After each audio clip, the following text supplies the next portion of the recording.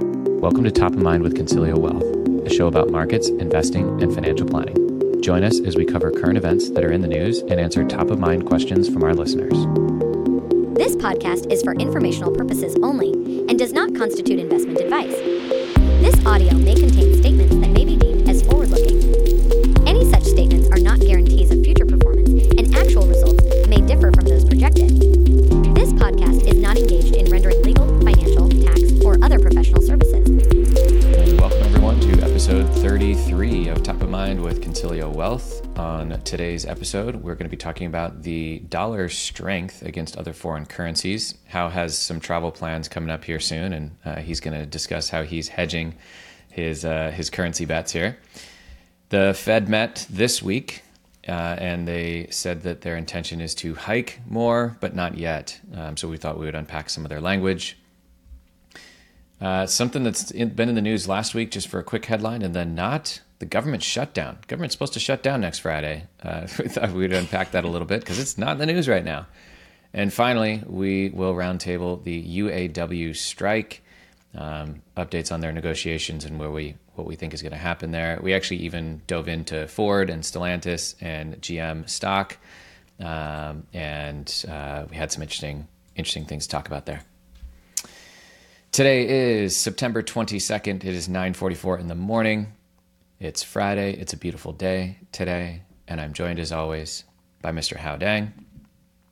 Hao, thanks for joining the pod today. Hey, Chris. All right, so let's start with dollar strength. The U.S. dollar is enjoying its longest winning streak in nearly 9 years. Hal, let's talk about this for a minute. Can we break down what does it mean when the dollar is strong against foreign currencies or weak against foreign currencies or strengthening or weakening? Can we break that down for our listeners? Yeah. I think we talked about strong dollar, weak dollar, and the term strong versus weak is pretty much a misnomer. It's just describing the direction of the U.S. dollar relative to another currency, right? So a strong dollar has benefits for spenders who earn in U.S. dollars, right? So if I'm spending and I'm buying something from Japan or China or Europe, that's going to be relatively cheaper if the dollar is strong against those currencies. But think of it from a point of view of a U.S. company, though. What if I'm selling something in Japan, Europe, or China? Tesla's a good example, right? My prices most likely have to come down, or I'm going to price myself out of the market. Tesla has had to reduce their, the cost of their cars, the Model 3 and the Model Y in China, several times this year alone, just to keep their volume up. So that's not a benefit to the U.S. dollar strengthening for a company. So if the dollar were to weaken, Tesla's overseas would suddenly be cheaper to buy, relatively speaking, for foreign consumers, right? Mm-hmm. So that's a huge benefit for businesses for a weak dollar. So what I'm trying to establish is there's no good or bad with strong or weak, other than depending on what side you're on, right? So an example that I'd share is when the dollar is stronger against foreign currencies, your money goes further when you travel abroad. So We've been saying for a while now, it's a great time to go to Europe, great time to go to Canada. Our dollars are buying more of euros or Canadian dollars, for example, than they did even just a year ago. And so that means that the relative prices when you get to that country are less because you can buy more of their currency. Exactly. But again, tourism is only one small piece of it, right? Totally. Yeah, totally. I know I'm addressing that because we have quite a bit of chatter last year where the dollar was gonna not be the world's currency anymore, and people were, trying to bury the dollar and say it was weak because we borrowed too much, we raised rates too high. Those headlines or those people don't know what they're talking about, because we're talking about trillions and trillions of dollars of money moving, and with higher interest rates, and we're the country that's risen rates the fastest and the highest, right? And you look at Japan, where they've actually kept their rates at negative. Mm-hmm. And that means if I'm a saver, who doesn't matter what country I live in, I'm probably going to save my savings in U.S. dollars because it's paying about 5%. Japan's paying a negative 0.1%. So my dollar is getting a lot more demand as a U.S. citizen versus the Japanese yen at this very moment. Mm-hmm. Mm-hmm. So this quote here that you have in the doc. It actually says that the U.S. dollar rally was fueled by concerns that the dollar might be losing its status as the world reserve currency. Do you think that that is an inaccurate statement? Like, what's fueling this if not? And by the way, that statement doesn't actually make sense to me, that the dollar would become stronger against foreign currencies if it loses its status. But regardless of that, do you think that statement is inaccurate? And if you do, what do you think is causing the strengthening of the dollar here in the recent time? Yeah, it might be overly simplistic because it's hard to explain currency movements as I described, because stability of the government, the growing economy or shrinking economy will have impacts on dollar demand or currency demand depending on the country. For it to strengthen simply because the headline says the dollar was losing its status as the world's currency makes no sense. I know at a time when last year, what Russia, China, and Saudi Arabia tried to combine the forces and reestablish a new world currency. One, as a world investor, what do you think about the stability of Russia? What do you think about the stability of China?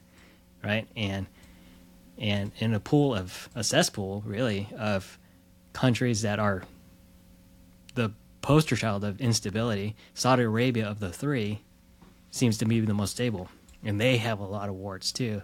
So that the fact that the dollar strengthened on that news doesn't really make sense to me. But I think it's the dollar strengthening simply because our interest rates are higher than everyone else right now. And therefore people are buying our bonds? Yeah, buying our bonds because they're getting a higher rate of return. Yeah, higher yield.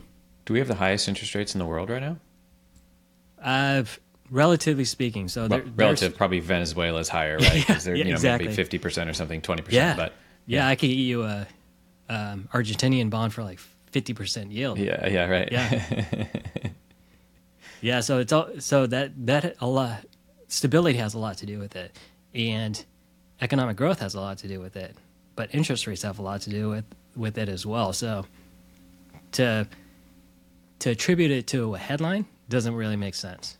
But didn't the U.S. debt just get downgraded by the major rating agencies? For sure. And what was cited there was instability of governments and inability to make decisions. So when that happened, how did that play a role in dollar strength or weakening? Or when that happened, did that change this trajectory at all? Yeah, it did and didn't. I think it kind of shifted everything up and down because the U.S. honestly isn't the only country with debt problems, right? And if the U.S. is having debt problems, it's going to have a ripple effect to other countries, right? Canada, Mexico specifically. So if you're downgrading U.S. debt, you're implying that anyone that does open and free trade with the U.S. is probably going to have to downgrade as well because they're so reliant on, this ecosystem that we've built, particularly through NAFTA, through trade agreements with Europe, things like that. Interesting. Yeah. So you have a trip coming up here. You're going to Japan. In April, yes. And I think that's going to be awesome. I'm excited to hear about it and then maybe follow you there. That'd be cool. But so you just told me as we were prepping for the show here that you're buying Japanese yen right now. Could you just unpack for our listeners, why are you doing that now in advance of April, and how are you doing it? And I'd just love for you to kind of expand on what you're doing. Yeah, taking the dollar strength in action, right? So whether Japan or if we're going to Europe, it would probably be the same effect right now. where the euro is trading nearly 1-to-1 to the dollar. Typically, it's about 140-to-1. Yeah. Where you would need what a dollar would buy 1 divided by 140. So a dollar would buy a lot less euros than it does today. Mm-hmm. Same thing with Japan. Right now, Japan is trading in the yen, and it trades 140 something yen to $1. Looks like 148, so call it 150. Yeah. And previously, you'd get a lot less yen for each dollar because, one, the Japanese currency, believe it or not, over the last 30 years has been persistently strong, and that's because they have had a lack of inflation, right? So they actually had deflation. People have been moving their money there for stability, right? For a lot of different reasons, even though their interest rates have been relatively low to negative, and it's negative at this point. So traveling, what we've been doing is going through an app called Wise, which they allow you to convert really to any currency. But obviously the currencies we're talking about are U.S. dollar and yen, right? Mm-hmm. So we're not going till April, but the yen hasn't been this low in the last 10 months. So the app allows you to buy with U.S. dollars, Japanese yen, and park it there until you're ready for your trip. And they send you a little card that you can go to ATM in Japan, pull out yen, or use it as a debit card, really. That's pretty cool. Yeah, and it's kind of a way to hedge. Do they take a spread on it then? So like if I see the current rate is 1 to 148.26, do they do the conversion at 145 or 140 or something, or how do they make money? Yeah, that's why I use them, because if you go to an airport, the spreads are about 8%. It's killer, yeah. No fee. Yeah, right. No fee, but they're taking out of your exchange rate. Yeah. So yeah, no exchange rate spread other than a transaction fee, and we pay about 0.5% per transaction. So 0.5% on total money moved in. Total money moved, yes. But the exchange rate is the market rate. Correct. Correct. So the trip's in April, and that's 7 months away. We're buying and treating it like a savings account for the trip, because if the dollar weakens against the yen, your purchasing power goes down if you had no yen, right? Because a lot of travelers do, and it makes a lot of sense. A lot of travelers do buy their foreign currency as soon as they land. Mm-hmm. But for me, we booked the trip, and now it's like 7 months of currency movement, and we don't want to have negative exposure to that. So that's why we're slowly adding to our trip savings via Japanese yen. Does it pay you anything for holding the yen there? Like, do you get an interest rate on it? No. But the exchange rate does move, which is interest rate sensitive. So in a way, there is some kind of compensation for that. But yeah, you're right. So if you think about it, and the flip side is, instead of buying yen for April, we could just put that in a high yield savings account, earn 5% up until that trip point. Theoretically speaking, those two should balance out. They should, but again, currency is messy, it's unpredictable, right? And that's really what the interest rate impact is, right? If I can earn 5% in US dollars, why not keep it in US dollars until we're ready for the trip? And that way, when we're ready to exchange, it would essentially be equal to what I'm doing now. Wise is pretty cool. I hadn't heard of them. Yeah. According to Wise, it says, with Wise Travel Money Card, you can get up to 87% better exchange rate and lower fees than your bank. I'll have to look into this. This is cool. Yeah, we used it for Mexico, but what Mexico does is actually pretty smart. Is not very smart for tourists. A lot of the tourist cities peg their prices to U.S. dollar. Right. So the U.S. peso mix changes. All they're doing is adjusting their price. Mm-hmm. So they're just raising the prices that the peso weakens. Yeah, you don't get. You certainly get U.S. prices when you go to very touristy areas in Mexico. You know, you're paying $16 for tacos, right? But then if you can get into the away from the touristy areas, then you're getting the true, kind of the benefits true of value. moving, Yeah. exactly, traveling into a lower cost part of the world. Okay, this is interesting. I just want to give a 5-year rough history for our listeners of $1 to Japanese yen, so the conversion rate. So if I go back 5 years, so this is like end of 2018, right? So call it September of 2018. $1 would buy you 114 Japanese yen.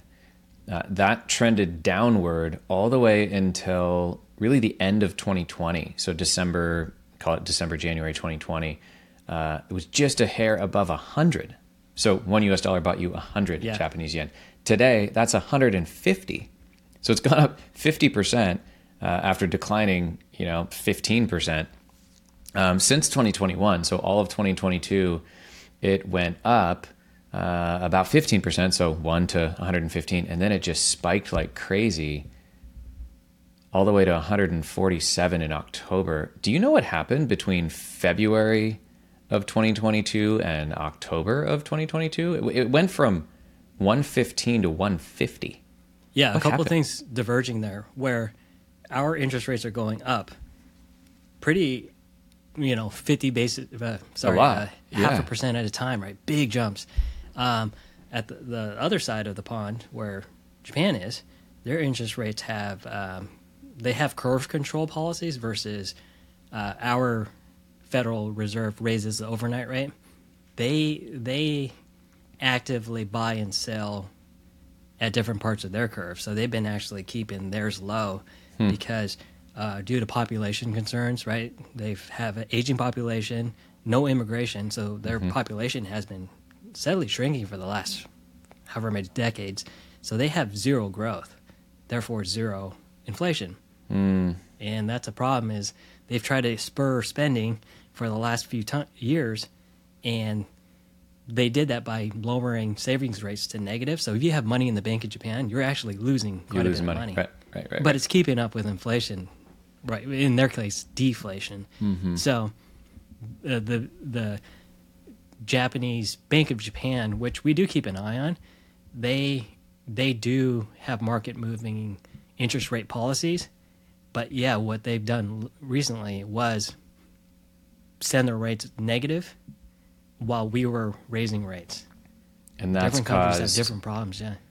their currency to weaken against ours, or our currency to strengthen against theirs, Correct. which is what this spike happened over Exactly. 8 months.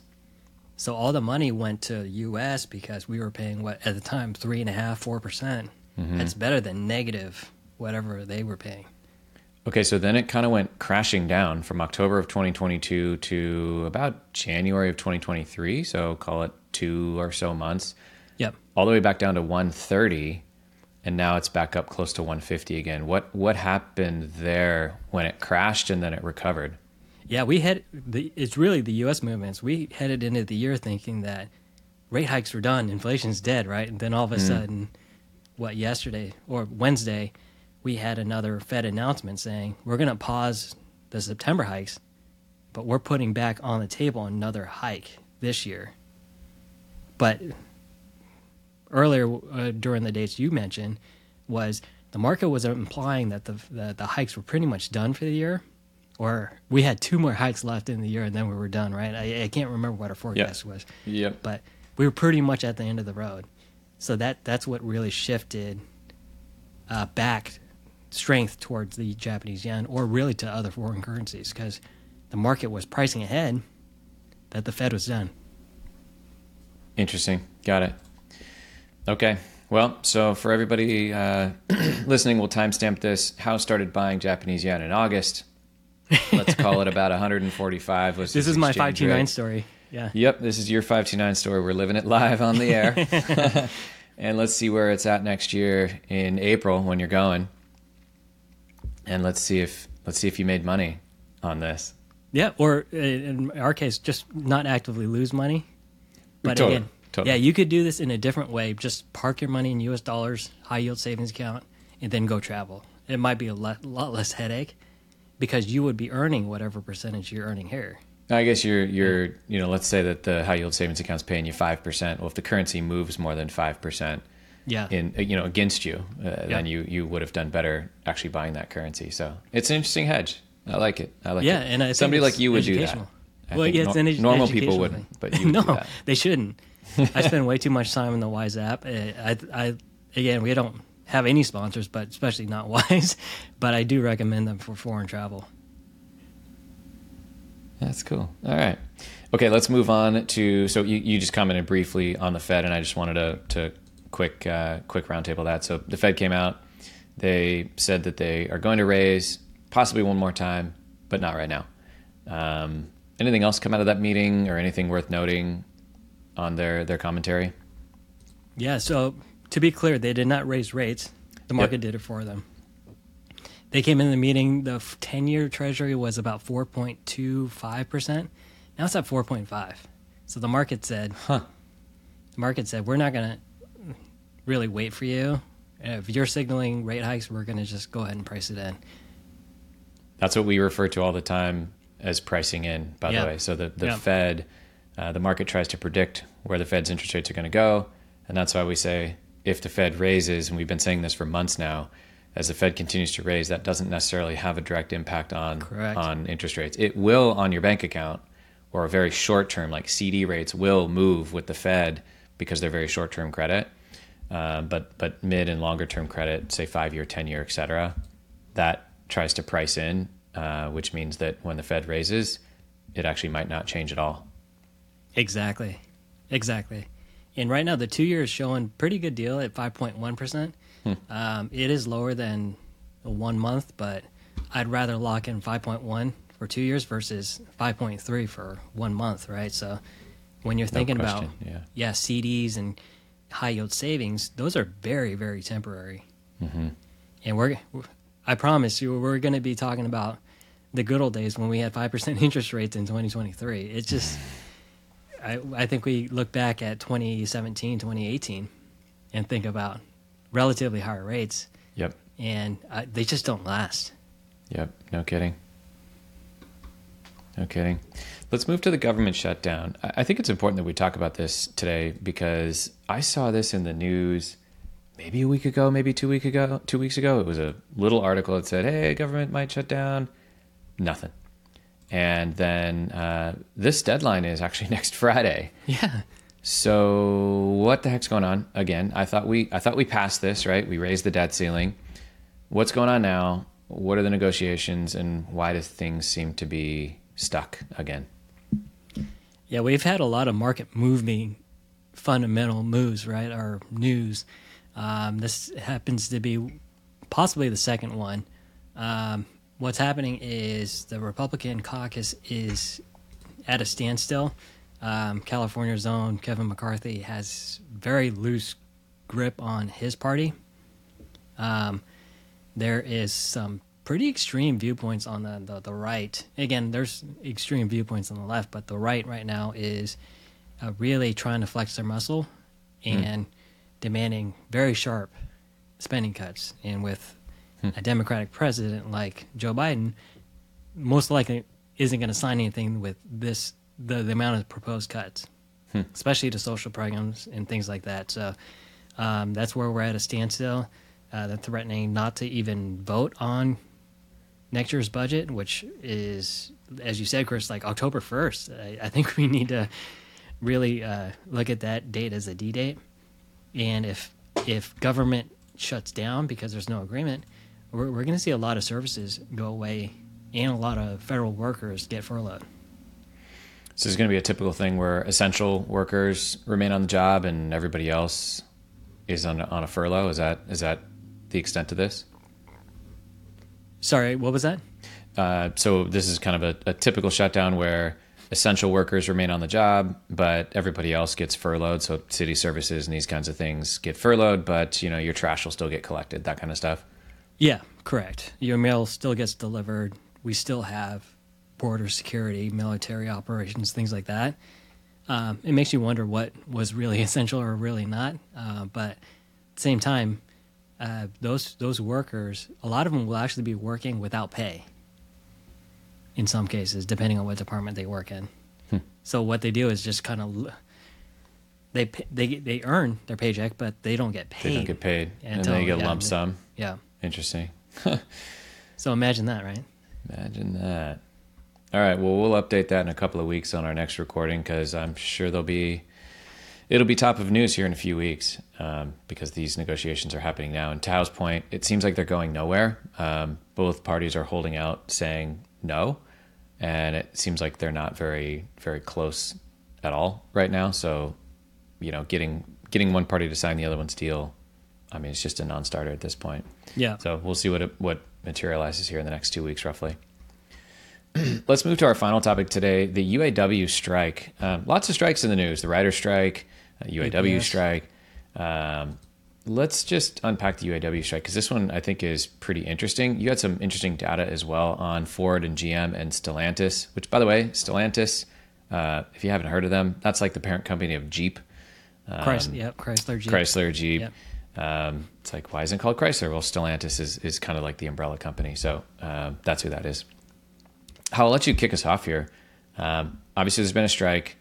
What's going on? What are the negotiations? And what are the workers asking for?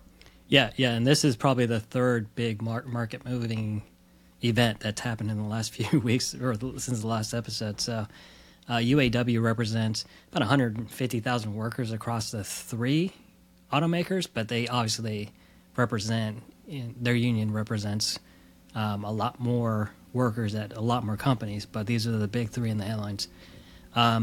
What their strike is very unique. It's targeted. So if you're a striking union worker, you're not getting paid, but they targeted supply chain important factories, so they don't have to strike the entire union, right? So, but when these supply chain hubs aren't producing, that idles other factories. Right. Other people can't get work done. They can't get work done, but the key is they can still go to work. They're just twiddling their thumbs at work, collecting paychecks from these companies versus dipping into the strike pool. Because when you go on strike, you build up this fund, the slush fund, to pay the striking auto workers, just so they're not earning anything, right? So that's why they've started these targeted strikes to have this ripple effect at other factories and still maintain their paychecks from Ford, Stellantis, and GM. Interesting. That's a lot of leverage. Yeah, novel approach versus taking all 150,000 workers off payroll. I see. But the union would have to pay the striking wages. So let me read this because I think this helps explain what you just said. So it says the selected plants that were on strike produce highly profitable vehicles for the automakers that largely continue to be in high demand. So think like Ford makes trucks. That's their most profitable thing. The truck plant is on strike. So about 12,700 workers across Stellantis, GM, and Ford will be on strike at those plants in total. However, the UAW represents 146,000 workers across, again, those three companies.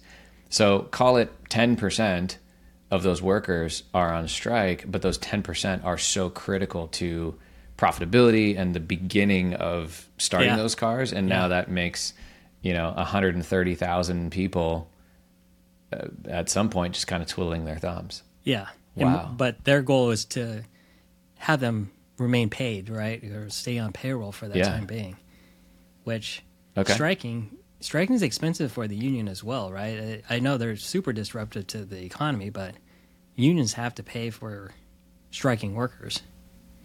But if a fraction, as Chris mentioned, the fraction of the numbers are actually striking, you don't have to dip in your slush fund too deeply. Yeah, it says targeted strikes at select plants is somewhat unique, actually. That's interesting. Yeah, that's a new approach that we've seen. But again, I don't think we're going out and support or against unions. It's just kind of trying to report what's happening here. Yeah, for sure. Yeah. So, okay, here's what they're asking for, which is interesting. Key proposals from the union have included 40% hourly pay increases. That's over 5 years, right? 4 years. 4 years. 4 years. Yeah, Okay, 40% of it this year. Increase. So 20% this year, and then the rest in the remaining 3. Staggered over the. They're also asking for a reduced 32-hour work week, a shift back to traditional pensions from 401k plans, the elimination of compensation tiers, and a restoration of cost of living adjustments, among other items on the table, which are including enhanced retiree benefits, enhanced vacation and family leave benefits. You had an interesting point here on the 40% and how they came up with that. Could you unpack that for our listeners? Why are they asking for 40% more money? Yeah, and I guess this is like a union jump into the future where they're just doing some really novel things. So this one was specifically targeting GM's CEO Mary Barra. Her pay increase was up 40% since 2019 as well. So the last 4 years, GM CEO has made 40% higher wages. That they're demanding the same thing as a result. So UAW has pegged its 40% pay increase demand to the increase in CEO pay. It does say at the three automakers here, but but Mary Barra was paid $29 million last year, which is 34% more than she received 4 years ago.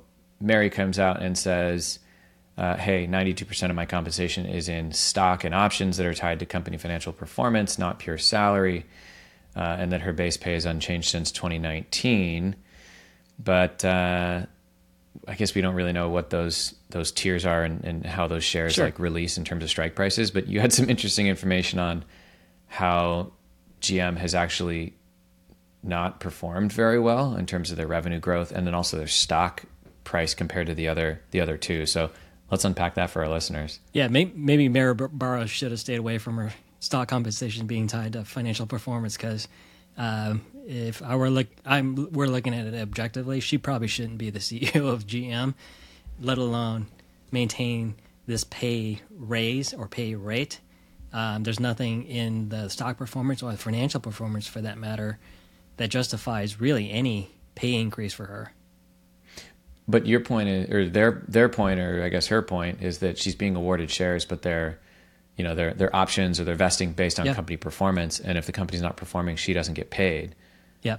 Right. So I guess, she could be awarded, say, $30 million of stock, but maybe it doesn't actually go through if the company doesn't hit milestones, right? Exactly. And I think that what makes this kind of muddy with the stock compensation, because one, GM is up 10% over the last 3 years relative to the S&P is up 40%.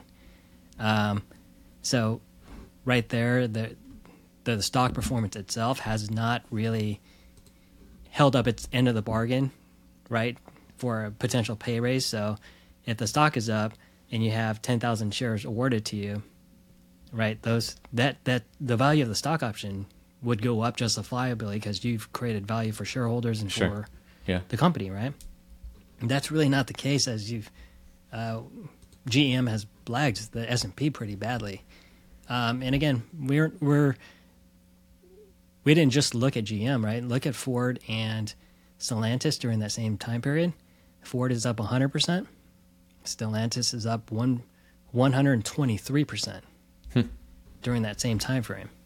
So I think we could justify Jim Farley's, the CEO of Ford's, pay raises if there was a true tie to stock performance, right? Mm-hmm. Mm-hmm.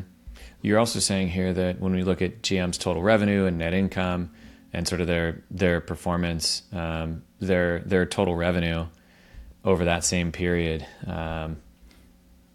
it's up 26%, it looks like. Total net income is down 36%. So they had slight increase in revenue, but they're spending more money.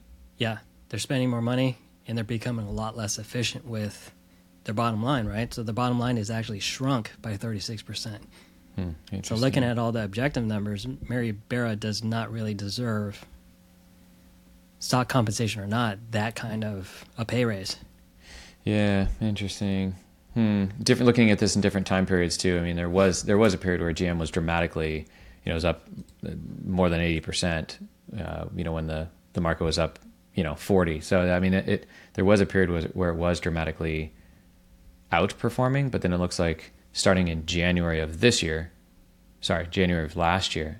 it tanked. Yeah. It tanked for 6 months, and then it's been basically flat ever since then. And we all know what's happened with the S&P since then. Yeah, that time where Chris is mentioning is from January 21 to essentially for the year of 2021, when the market was just frothy about any car company developing an electric vehicle. And I know that's when GM started rolling out the first production of the electric truck. I forgot the name of it, but The Lightning? the Silverado is Ford Lightning. Ford is Lightning, yeah, because it's the Lightning version of their F series, right? So it's similar to AI now. Anyone who mentioned electric vehicle in 2021 saw a big pop in their stock prices, because you look at Stellantis and Ford during that time, very big pops as well. So GM CEO Mary Barra makes $29 million a year. Ford CEO Jim Farley makes $21 million, and $21